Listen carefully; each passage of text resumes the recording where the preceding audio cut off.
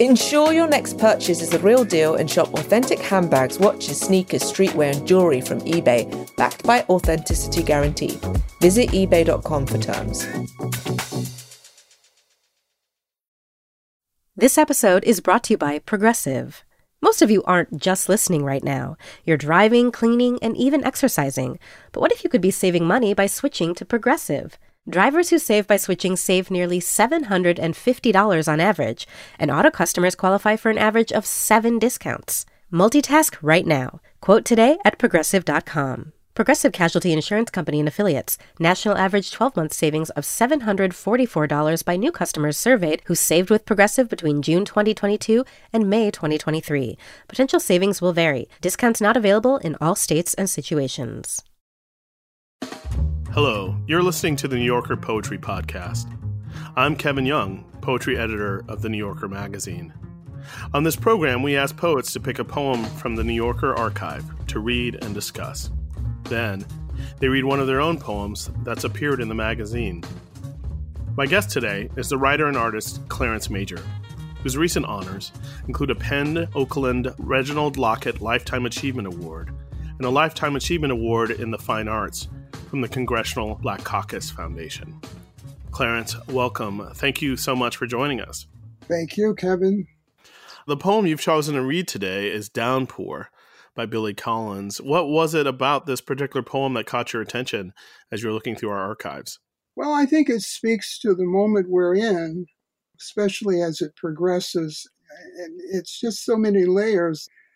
It has deep implications about all kinds of things having to do with the American idiom, with the tradition of modern poetry, what it says about which tradition it's speaking from, as well as perhaps even rejecting to some degree. But particularly because of where we are now, it struck me as a very useful and interesting poem to talk about, because it has so much to do with on a superficial level, the supermarket, which has become such an important place now for people, Absolutely. And also, the death toll mounting and remembering the dead with reverence and compassion and so on. All right, well, why don't we hear the poem? Here's Clarence Major reading Downpour by Billy Collins. Last night, we ended up on the couch trying to remember all of the friends who had died so far. And this morning I wrote them down in alphabetical order on the flip side of a shopping list you had left on the kitchen table. So many of them had been swept away as if by a hand from the sky. It was good to recall them, I was thinking, under the cold lights of a supermarket, as I guided a cart with a wobbly wheel up and down the long, strident aisles.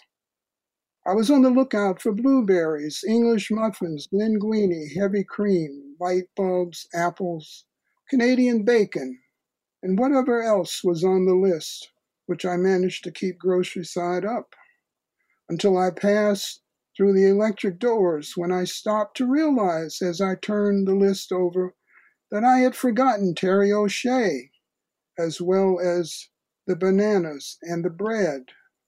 It was pouring by then, spilling, as they say in Ireland, people splashing across the lot to their cars, and that is when I set out, walking slowly and precisely, a soaking wet man bearing bags of groceries, walking as if in a procession honoring the dead.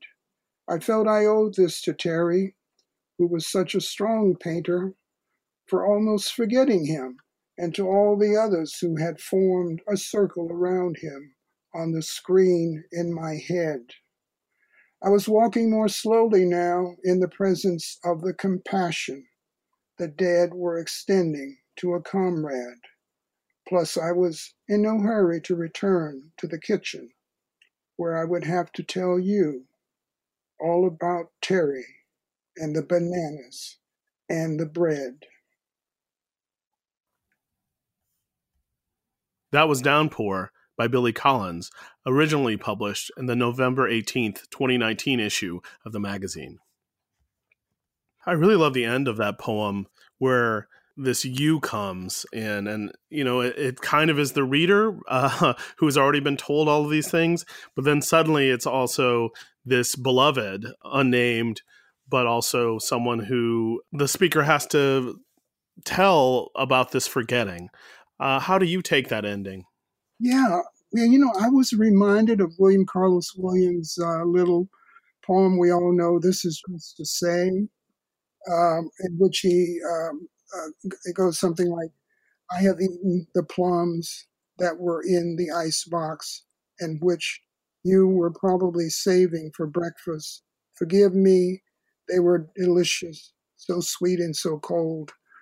It's obviously addressed to his wife, and I assume this is also the case here. It's with a beloved person, or at least a companion, someone at home, and he's the one doing the shopping in the Billy Collins poem. And he has to come back and confess a failure. And this is the same thing with Williams. He's apologizing for, having failed his wife in this very small way, but still, nonetheless, a kind of transgression, or maybe that's too strong a word. I don't know. Everyone forgets something from the supermarket. It wouldn't be a trip without that. Though I think, as you point out, in this particular moment, those lists and that sort of task becomes so freighted now, especially in cities. Being in New York, you have to plan, you have to mask up, you have to really think about what you're going to get, and maybe only once a week. So there is a sort of tension in there between this danger and the everydayness of forgetting. Absolutely. Absolutely. Yeah, that's exactly what I felt. And also you think about, he writes them down on the back of a shopping list, this list of dead friends in alphabetical order, very methodical thing to do in alphabetical order. But the irony is that it's offhanded. Mm-hmm. And you think, what could be more ironic than to do such an important listing on the back of something that is so, potentially a throwaway piece of paper. The poem just speaks to me just on so many different levels. I was thinking also last night, as I was thinking about what we were talking about, I thought, well, what is he saying here with the form? And I think he situates himself in the tradition of Williams more than in these other very important poets, such as T.S. Eliot, Ezra Pound, Wallace Stevens, and maybe Hart Crane as well, where he's saying, poetry can be very profound, but it doesn't have to be highfalutin. Mm-hmm. Is that the American idiom you're talking about? Yeah, and I think Billy Collins, of course, is famous for taking a very simple subject and ending up making it very profound. I think there's a poem is a figure of speech as much as it is a figure of, say, imagination. And in fact, of course, my favorite poets, make clear that those two things are the same. And here I almost feel like he is able to take a grand gesture listing the dead, which is something we do, and it's just been Memorial Day, and we remember by naming. And he takes that and also sort of plays with it a little bit. There's humor in the poem that I think also arguably is part of the American idiom you mentioned. But there's also, Canadian bacon and English muffins and the everyday stuff that kind of gets in the way of remembering. Or is it that always memory is the flip side of that everyday stuff? How did you reconcile that, or see that as a tension or as a fruitful kind of playfulness? Well, yeah, I see the tension there. Yeah, absolutely. And also, I think a level of irony, too. Also, I was reminded of Emily Dickinson's little poem. You may remember the lines, "Because I could not stop for death." Because I could not stop for death, he kindly stopped for me. When I got to the last three stanzas, that poem did come back to my mind at that Sure. moment. because at the end, I was walking more slowly now in the presence of the compassion the dead were extending to a comrade. That's is a hand being held out. That's exactly what I was trying to remember. That word, comrade, Mm-hmm. took me back to Dickinson's poem where she personifies death. One as a kindly presence. And I think there's something about the long strident aisles. It's the supermarket is a place that Billy Collins, I think, here renders strange, but also strangely familiar. The cold lights of a supermarket as I guided a cart with a wobbly wheel up and down the long strident aisles. There's a very Americanness in that, even if he's shopping for so-called English muffins and Canadian bacon. I think maybe Canadian bacon is more American than Canadian. That's right. Well, and what about this moment of Terry O'Shea, the painter? Of course, it's a poem that says it forgets Terry O'Shea, but it's a poem remembering Terry O'Shea. And by the end, I think more important than if we knew Terry O'Shea, it's that the bananas and the bread and Terry O'Shea become these kind of trinity almost at the end of daily things, of something that's to be spoken of, and almost like a litany. Absolutely. And here, irony again, they put on the same level. Right. I think of other of Billy Collins's poems. He has a very famous poem called "The Dead," and here the dead almost makes an appearance. Again, a revision of that poem. Yeah, I remember that poem. Absolutely. And the dead and the bread, of course, have this rhyme, and bread has such a classic sustenance meaning, an almost a Christian meaning of sort of breaking bread or sharing bread, but also of the body of God. Absolutely. Bread is life. It has many Mm-hmm. connotations and such a long symbolic history in our literature and in the culture. Sure. There's just, endless things you can keep finding here. So now in the May 7th, 2018 issue of the magazine, the New Yorker published your poem, Hair, which you'll read for us in a moment. Is there anything you want to tell us about the poem before we hear it? Anything listeners might like to know going in? Well, it comes out of my own cultural memories of grandparents. And, I lived with my grandparents for a couple of years in Georgia. So, and they lived in a farm. They only had a farmhouse and a fireplace. And, my grandmother would burn her hair that came out in the comb. And, I often wondered, why did she do that? I mean, I had those same farm ways and folk ways growing up. Hair, your fingernails, all these things, you had to, take care of them, even when they were not part of you anymore, for superstitious and, perhaps sensible reasons. And I've had a long-standing interest in superstition itself. Sure. And why people believe what they believe, and the way of explaining the world, of course, Sure, to themselves. And so the poem comes out of all of that. I would say my kind of scholarly interest in superstition, as well as my folkloric experience with family and background and so on.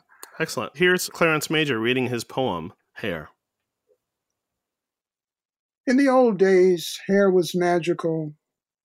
If hair was cut, you had to make sure it didn't end up in the wrong hands. Bad people could mix it with, say, the spit of a frog or with the urine of a rat, and certain words might be spoken, then horrible things might happen to you. A woman with a husband in the Navy could not comb her hair after dark. His ship might go down. But good things could happen too. My grandmother threw a lock of her hair in the fireplace. It burned brightly. That is why she lived to be 101. My uncle had red hair. One day it started falling out. A few days later, his infant son died. Some women let their hair grow long. If it fell below the knees, that meant they would never find a husband. Braiding hair into cornrows was a safety measure. It would keep hair from falling out. My aunt dropped a hairpin. It meant somebody was talking about her. Birds gathered human hair to build their nests. They wove it around sticks, and nothing happened to the birds. They were lucky. But people?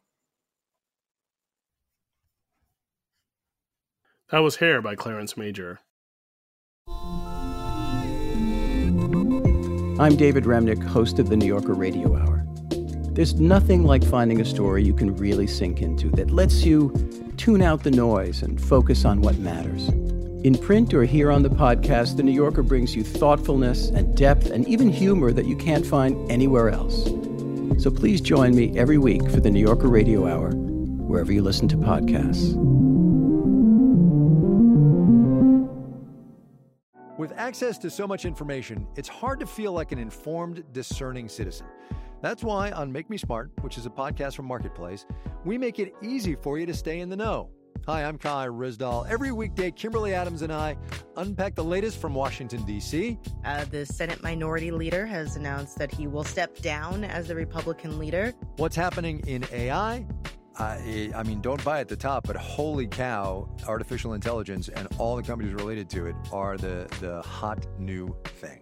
And we do the numbers. So as a refresher, inflation is the rate of increase in the prices of things. It's not just sort of things getting more expensive. It's a speed at which things get more expensive. Because in a world that's constantly changing, we all need to stay smart. Listen to Make Me Smart wherever you get your podcasts. I love that poem, especially the end there where you have that lingering question, and the poem has this determinism, but also this kind of wonder that I think is really powerful. Oh, thank you. Yeah, I appreciate that. And were you thinking about the American idiom, as you put it so well about Billy Collins, with this poem? Were you thinking about writing in English plain enough that cats and dogs can understand it, as Marion Moore would say? Well, I think at this point, I don't consciously think about writing in the American idiom. I hope I'm doing that all the time. Sometimes, use grandiose words, but still you hope that it's in plain enough English that anybody can understand it. I wouldn't say writing down. No, I don't. Well, I think it's almost like writing up. Like when I started writing, I think I thought those, dollar words or, maybe with inflation, they're $10 words, were poetic somehow. And it became really important. I think it became a writer really when I understood that the language my grandparents spoke, which was, informed by living on farms in Louisiana and in the country, was way more poetic and way more interesting than any of that. And those words were invaluable in that way. And there's something in that to me that comes off in the kind of wonder with, say, the spit of a frog or with the urine of a rat. This exclamation you have, that's the kind of wonder I think you convey in the poem. Oh, yeah. Well, I appreciate that. Yeah, I agree with what you just said about the richness of the everyday speech. I think it's just powerful, and that's where the energy of the language is in in its what I think of as in the early stages of its invention. Because language always works from, well, I guess scholars would say from the ground up, or Whitman used that expression actually. Language is always from the ground up. But I think I would say it works from slang and jargon and dialect and, all kinds of everyday idioms up toward formality. In other words, we don't start with a formal language. We start with an everyday language that very often becomes formal. Mm-hmm. And what happens is Pound has pointed out, and several other very important poets have pointed out, is that once the language becomes formal, it's just about dead, really. It's on its deathbed. But if you can keep it fresh, developing, and the way it's at its freshest is when it's developing as a kind of fermenting, growing, sprouting language that just taking roots. But I do try to stay with language that's alive as much as possible. Well, and how did it come then? Did it come this way, or did it? A lot of this stuff comes out of things I heard when I was a kid. I heard the older folks say, not all of them relatives, but some of them neighbors. Mm-hmm. I remember an old woman used to sit on the front porch, and she would call me up on the porch and have me thread her needle because she couldn't see it, to stick the thread through the eye of the needle. Sure, yeah. She had a lot of very interesting beliefs. So it comes from people like that old woman sitting on the front porch, a neighbor of my grandparents. Once the first couple of memories came back, it kind of generated other memories. Sure. Some of these are actually things I've just heard in recent years. I did a dictionary about slang, which is also something closely related to superstition and folk culture. Well, that's why I did want to ask you about that, and then about your fiction. You've done this wonderful dictionary, and I actually have sitting here the first dictionary you did, the Dictionary of Afro-American Slang. And then you revised that into From Juba to Jive later, and I think they're both excellent resources. What drew you to, do these dictionaries? Did it come from your interest in the language that feeds much of poetry? Yeah, absolutely. Poetry as well as the fiction that I was trying to write as well. A lot of it came out of that. But also, I think that my interest in the dictionaries must have come from the cultural experiences I had as a kid and as a young adult. Just hearing people speak different forms of English. I lived in Chicago. I lived in New York for many years, in Manhattan. I taught at Brooklyn College and Queens College. I taught at a lot of these different places, and I heard different forms of language and different sets of slang spoken. And I thought, wow, it's interesting what happens to language in clusters of people, where you get clusters of speech patterns here and there that are similar but different all over. And remembering much more vividly, perhaps, what I grew up hearing in both the down south and as well as in Chicago, the rhythms and the language of my relatives and their neighbors in the south in Atlanta. And you lived in Atlanta for a long time. I did. And my family's from Louisiana too, so I grew up hearing lots of different, I think you put it well, different kinds of English, and also different, I would just say straight up Englishes. We have this plurality of talk that I think makes it special, and you really capture it in your own work, but I think also in this wonderful set of dictionaries. Oh, thank you. I may not have told you ever that when I was writing a book about Jean-Michel Basquiat, I came across your Dictionary of Afro-American Slang, and I realized that it was something that Basquiat had used in one of his paintings, one of his giant paintings, famous one, Eroica 1 and 2. There's that cycle of painting and poetry and slang again coming full circle. Yeah, I have several books of his work, and I have that big book of his paintings, and I came across that quite on my own without anybody telling me, and I noticed it, and I said, "Wow, this is." That's great. And he was living in New York when I was there, and I guess I just never met him. Sure. Living in the village, but I don't think our paths ever crossed. Well, the question I had, and just as we come to the end, is thinking about what do you see, or do you see anything as a connection between your work as a painter and, say, the painters you knew, and your work as a writer? Well, I think there are a lot of ways that the two activities intersect. They share quite a bit. Metaphor, implications. You can imply things in painting. You can imply things in poetry. I wrote an essay on the subject, actually, in my new book. It's called Painting and Poetry. Well, there you go.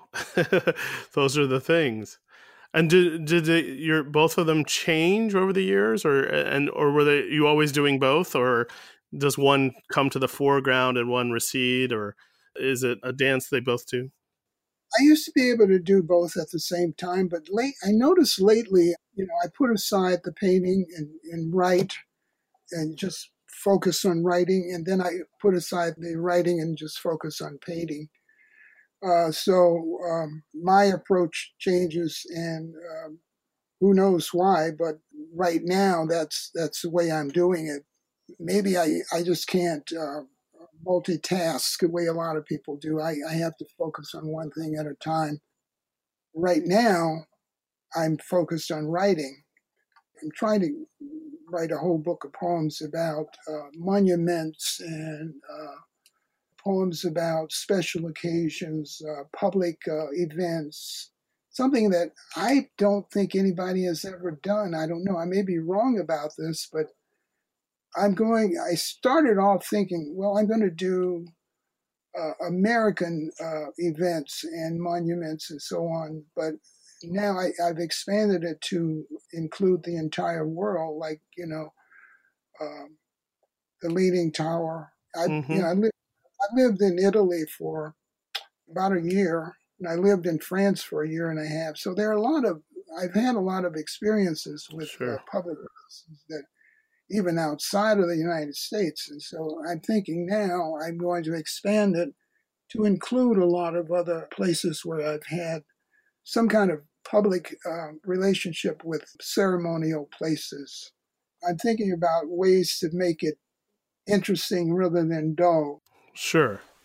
Well, and I think there's a question. I think we're thinking about this a lot collectively and individually in this moment, about memory, about memorializing things, and then also about what do these large events mean, and how do we sort of wrestle with them. I think that's a very pertinent topic for us all.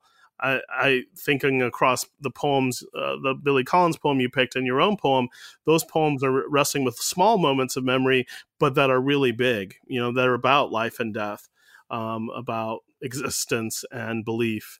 And I can see that working well in this new work. Yes. Well, yeah, thank you for that. That kind of gives some clarity to it. Well, Clarence, thank you so much for talking with us today.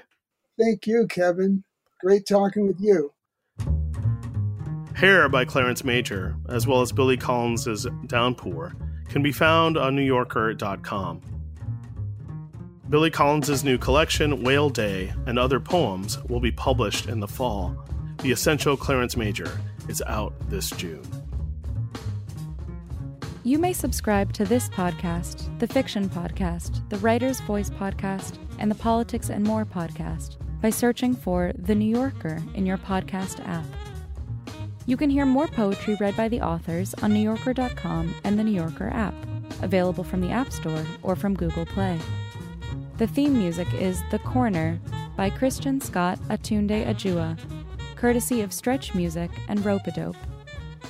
The New Yorker Poetry Podcast is produced by Michelle Moses, with help from Hannah Eisenman.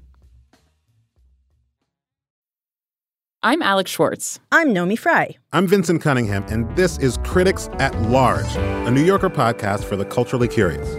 Each week, we're going to talk about a big idea that's showing up across the cultural landscape, and we'll trace it through all the mediums we love: books, movies, television, music, art. And I always want to talk about celebrity gossip, too. Of course.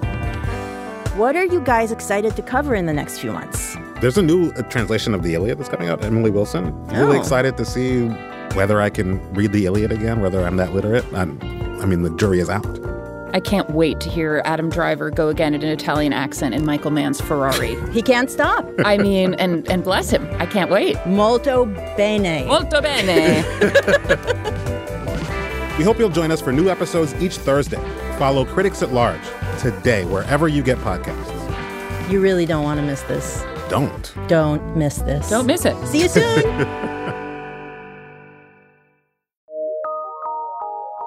From PRX.